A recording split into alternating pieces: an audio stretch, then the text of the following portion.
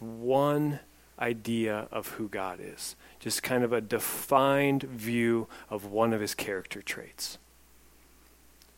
It's more than just saying, I know God is love, I know God is merciful, I know God is graceful, right? Which is good to know, but it's then more to take that to another level. Because God is loving, how does that affect my life? Because the creator of everything I know is full of mercy and grace. How does that affect how I treat other people? All right, let's just take a moment in prayer just to kind of focus our minds on what is true. And God, we are here for the next 45 minutes to focus on you. You are our priority, and we ask that you would overwhelm our minds and our emotions with your goodness so that way we can learn more of who you are, so our lives can become more influenced and then therefore better off because of it. We love you. Amen. All right, so Abraham. Now, before we get into a story, and we're just going to look at 4 verses really, we need some context. So the context of the Bible, the first 11 chapters, is that God creates a perfect world, right? That's the first 2 chapters. Man then steps into this perfect world and he breaks it. He takes perfection and he shatters it. Instead of God removing himself and running away from a rebellious creation, he steps directly back in to redeem it. Right? That's the story of the entire Bible and all of human history, really. But that's the context that we need to know to understand these 3 verses. So Genesis 12, 1 through 3. Now the Lord said to Abram, I'm going to call him Abraham. God changes his name like 4 chapters later. It's just simpler. Now the Lord said to Abram, go from your country and your kindred and your father's house to the land that I will show you. I will make of you a great nation, and I will bless you, and make your name great so that you will be a blessing. I will bless those who bless you, and the one who curses you I will curse. And in all the families of the earth, and in you all the families of the earth shall be blessed. God directly steps into Abraham's life in this moment. Think about that. Creator of everything approaching one man and giving him this promise. Now, I think he does this for 2 reasons. The first one, to pour out his goodness on Abraham, specifically Abraham. And we'll look at that. And to then pour out his goodness on the rest of humanity through Abraham. So I want to start with that big picture interaction that God does. Through blessing Abraham, God was going to bring his ultimate goodness to humanity. And we see that in the last verse. And in you, all the families of the earth shall be blessed. 1,800 years after this promise, God would interact with humanity by coming down, living among us, teaching us the way to be reconciled with our Creator, laying down his own life so that that reconciliation could happen. This form of interaction was part of God's plan from the foundations of the world. We get this from 1 Peter chapter 1. If you wouldn't mind, Michael, thank you. You know that you were ransomed from the futile ways inherited from your ancestors, not with perishable things like silver or gold, but with the precious blood of Christ, like that of a lamb without defect or blemish. He was destined before the foundation of the world. Focus in on that phrase.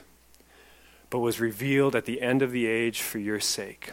So God is sovereign. That means he's in complete control, and he stands outside of time. He does not live within our state of being. Past, present, or future do not exist. He absorbs it all. And so he knew before he even made mankind what mankind would do to his perfect creation. He knew that we would break it, but he still made us anyway, planning to continually interact with us in our broken state so that we could be made whole. This is the entire Bible. God's pursuit of us so that we could be redeemed.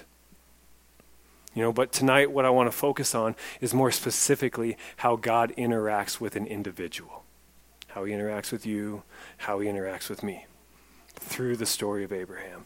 In the initial part of his promise to Abraham, we see God drawing a man into his plan of reconciliation. If you wouldn't mind going back to Genesis 12. Now the Lord said to Abram, go from your country and your kindred and your father's house to the land that I will show you. I will make of you, Abraham the individual, a great nation, and I will bless you and make your name great so that you will be a blessing. God promises to enrich Abraham's life in tangible ways, specifically by giving him offspring.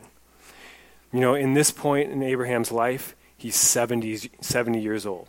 Right? In verse 4, we'll see he's 75. He dies at 175, so relatively speaking, from our perspective, he's in his 30s. He's in his prime. The time in which a person is moving into full ownership of his life, understanding what he or she wants, and having the ability and the resources to accomplish it. It is one of the most opportune times of life. You know, and there's quite a few of us in this room that are in the middle of that time. But what Abraham truly wants, he is unable to provide for himself. You know, if you continue to read through Abraham's story, you find out that his wife Sarah is unable to bear children. You know, this is far more significant in our culture, in his culture than in ours. You know, one theologian put it this way: descendants represented the future. Children provided for their parents in old age and enabled the family line to extend another generation. In this culture, family was essential. It determined much of who a person was, showing their worth and paving their way for the future. Whatever family you were born into, that painted much of who you would become. Way different than what we live in.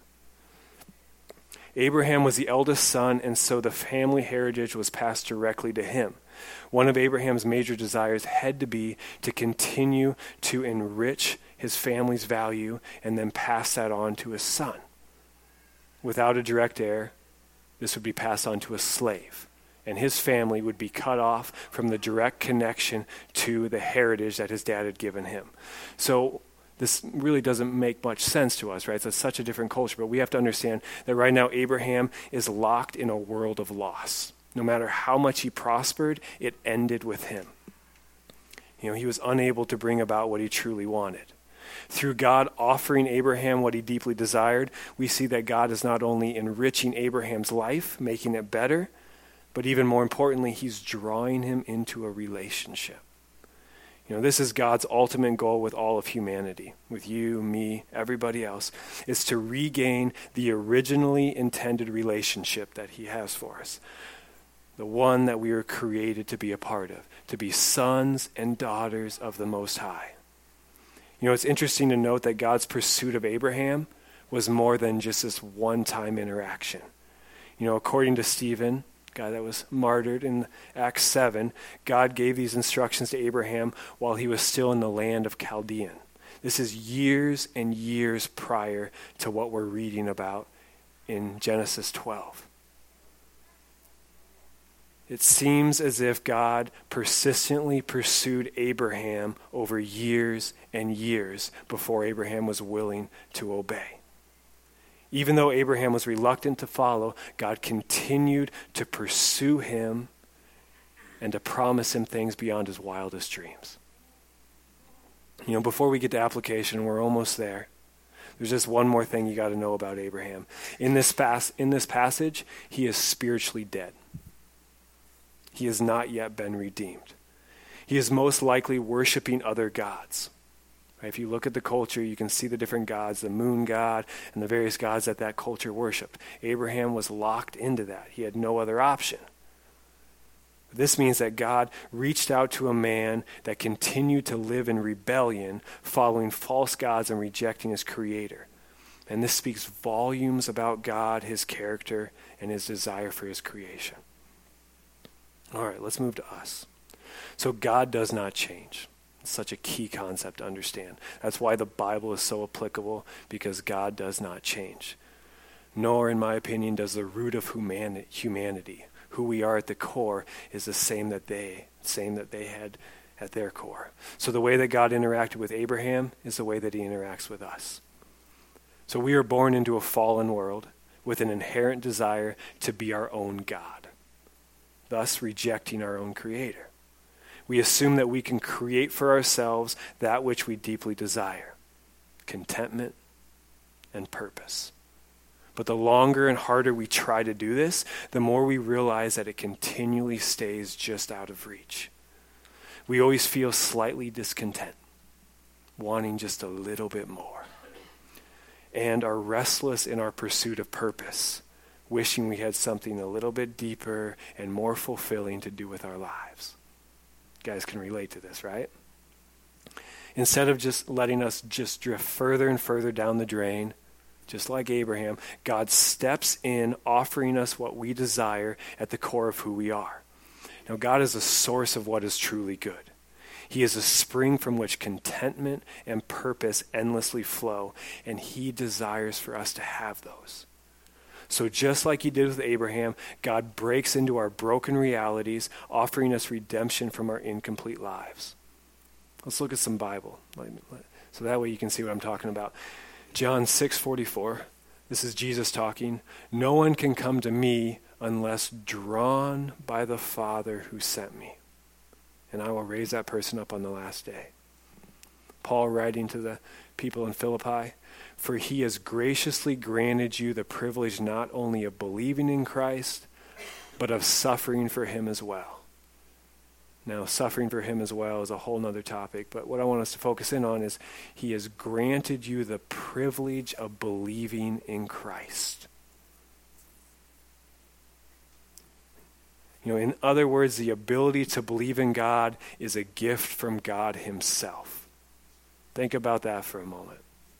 The ability to believe that God exists and that Jesus was who he says he was is a gift from God himself. Apart from his direct interaction, we are unable to even have an ounce of faith. God is the source of all that is good. For me, these verses speak of a God that prompts our hearts and our minds to come to him for what we truly desire. This prompting comes in endless ways. I'll just give you a few broad examples. Often within me, and I'm guessing with you, there's this unsettledness deep within our soul, just this desire for more than what we have. There's just got to be something better or bigger or more fulfilling. Or we have an experience where God directly speaks to you through a verse or through somebody else, where it just speaks directly into the core of who you are due to your circumstances. It's mind-blowing how much it speaks to you. Or there's times where one's emotions are overwhelmed by the feeling of love or joy in like an incomprehensible way. It makes no sense why I'm feeling this way, but I'm just brought to tears because I have so much joy inside of me. Or an individual comes into your life for a short time, it changes your perspective and brings a new type of goodness to your life, and then they're gone. Or, even bigger, physical healing. You should have died. You should be paralyzed. You should not be able to talk in front of people due to a brain injury. Or he grabs a hold of your mind and your emotion and he releases you from addiction. Now I know we have these stories in this room. Right, Mark? Right? There's so many of these here that just profess that God stepped into our brokenness and brought us hope. I want to kind of share a story of a woman that was just a part of this church for like 6 months. She was down here for a little while and then ended up getting plugged in up the hill, basically like February through August. Her name was Cassandra, and she was baptized in July, and she wrote kind of a testimony of why she was getting baptized. God grabbed a hold of my heart in February of this year when I made the decision to leave my family and move to Rapid City. I made the move to progress my career and gain experience. But the moment I arrived in Rapid City, God was ready and waiting to be my saving grace. My roommate and I spent countless hours talking about God and learning what religion really was and wasn't. She prepped my heart for what was to come. 2 weeks later on a Sunday, I went to Rimrock by suggestion, and it was a pastor's story that moved me to dedicate myself to a relationship with God. Because I wanted this journey to also impact my children, I reached out to Rimrock looking for Bibles and children's books. That next Saturday at the Exchange, Mike stopped me and asked, "Are you Cassandra?" This was just the beginning of my very rewarding walk with God. Through Mike and Dee and the multiple other people I've met along the way, my heart has been truly changed. This is another example of who our Creator is. Instead of abandoning a rebellious and broken creation, he steps into each one of our realities, giving us the opportunity to have what we deeply desire. I'll say it again, contentment and purpose, which can only come from the true source of life. The heart of God's interaction for us interaction with us is to redeem us from the world of loss that we have created. God shows up at our doorstep in order to restore our relationship with the one who created all things. You know what's incredible, though? His pursuit does not stop after our souls have been redeemed. God's desire is to endlessly interact with each moment of our lives, showing us how to have an abundant life and giving us what we need to live that out. You know, in the same way that he initially engages our soul, he engages our redeemed lives. There's this term called holy discontentment. Maybe you guys have heard it. But this idea that within an individual is this discontentment that God gives you. Like, man, I just want more. Or my job isn't quite right. Maybe I'm supposed to move on to something else. Or this relationship isn't what I need. There's this feeling that God puts into your soul that makes you long for more and move into more. You know, other times God makes our pursuit of idols obvious through personal convictions, the words of others, or natural consequences. You know, and idols are endless, whether it's pleasure or money, right? They just go on and on and on. The pursuit of self. God steps in and points out to us why we're pursuing the wrong thing. You know, often he gives us opportunities, sometimes out of the blue, to do what we've always wanted to do, but never dreamed we could.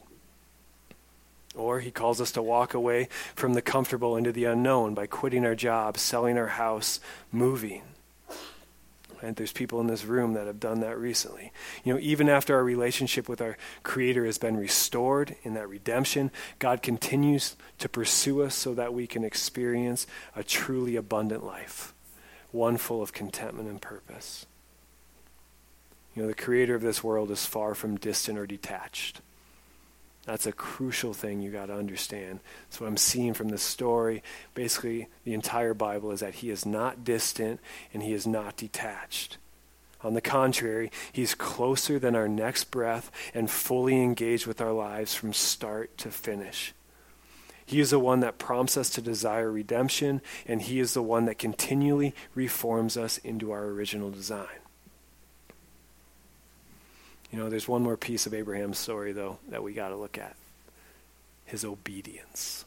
You know, if you would go to chapter 12, verse 4 in Genesis. Thank you. So Abram went, as the Lord had told him, and Lot went with him. Abraham was 75 years old when he departed from Haran.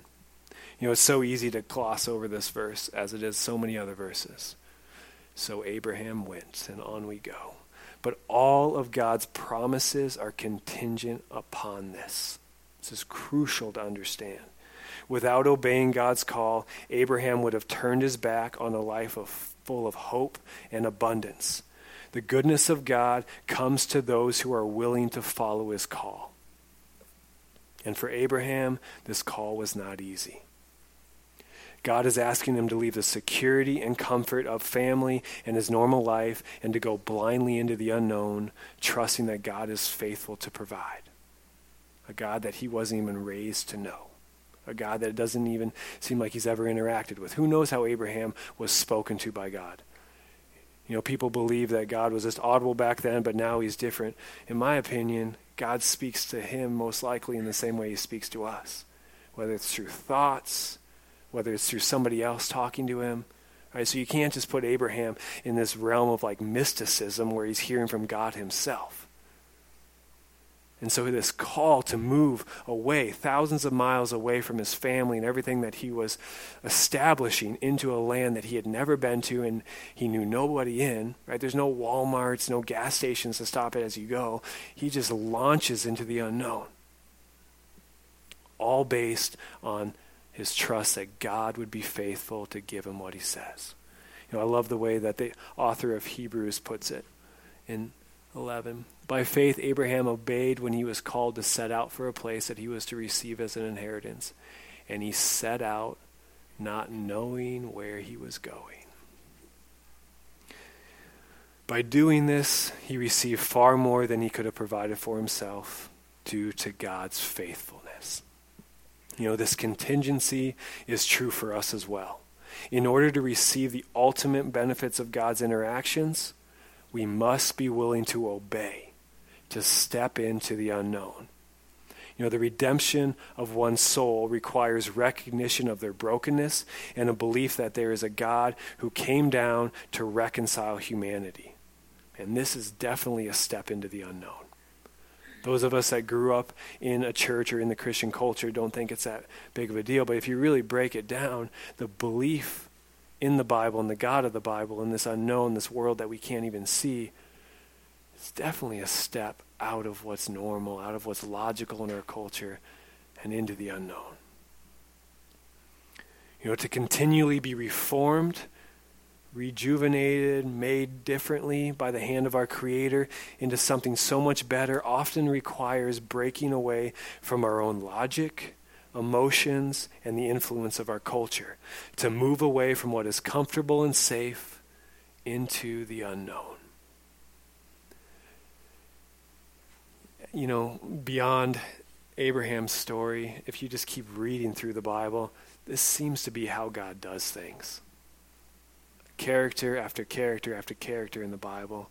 And I guarantee we all have, a lot of us in here have similar stories where God pushes you away from what's known into the unknown. You know, God calls people away from the comfortable and the unknown into the uncertain and the familiar. And you got to ask yourself, why? Why would the one who is sovereign over all these things, who could easily just give us like $200,000 in our bank account, right? A beautiful house, right? Total fulfillment, a job we love, the snap of a fingers. Why does he cause us to get these things, these good things, contentment and purpose through stepping into the unknown? You know, what I see from this story is that by doing this, God forces people to trust him. To trust that he will provide what he has promised. Trust that he is good and that he knows what is best. Out of trusting God comes a genuine relationship with the Almighty Maker of heaven and earth. A relationship through which will come contentment and purpose. Again, he is the source of all that is good. Contentment and purpose that last will only come from him and him alone. You know, wherever you are in your faith journey, God is most likely in some form or other calling you away from what is easy and comfortable into a place of trusting him and him alone. Through obedience, you will eventually see the goodness that he alone can bring to your life. You know, this is our God, and this is our choice. Pray with me, please. God, thank you for revealing yourself to us through Scripture and through experience. Thank you for stepping into our brokenness in order to bring wholeness, to bring your goodness. God, I ask that you would just put onto our minds individually right now what you are calling us to do. Whether that's initial salvation or that sanctification, you reforming us. Just in the next, 5 minutes, 5 hours, whatever, just convict us, point it out, make it obvious what you are calling us to do, how you are calling us to act, what you want us to become.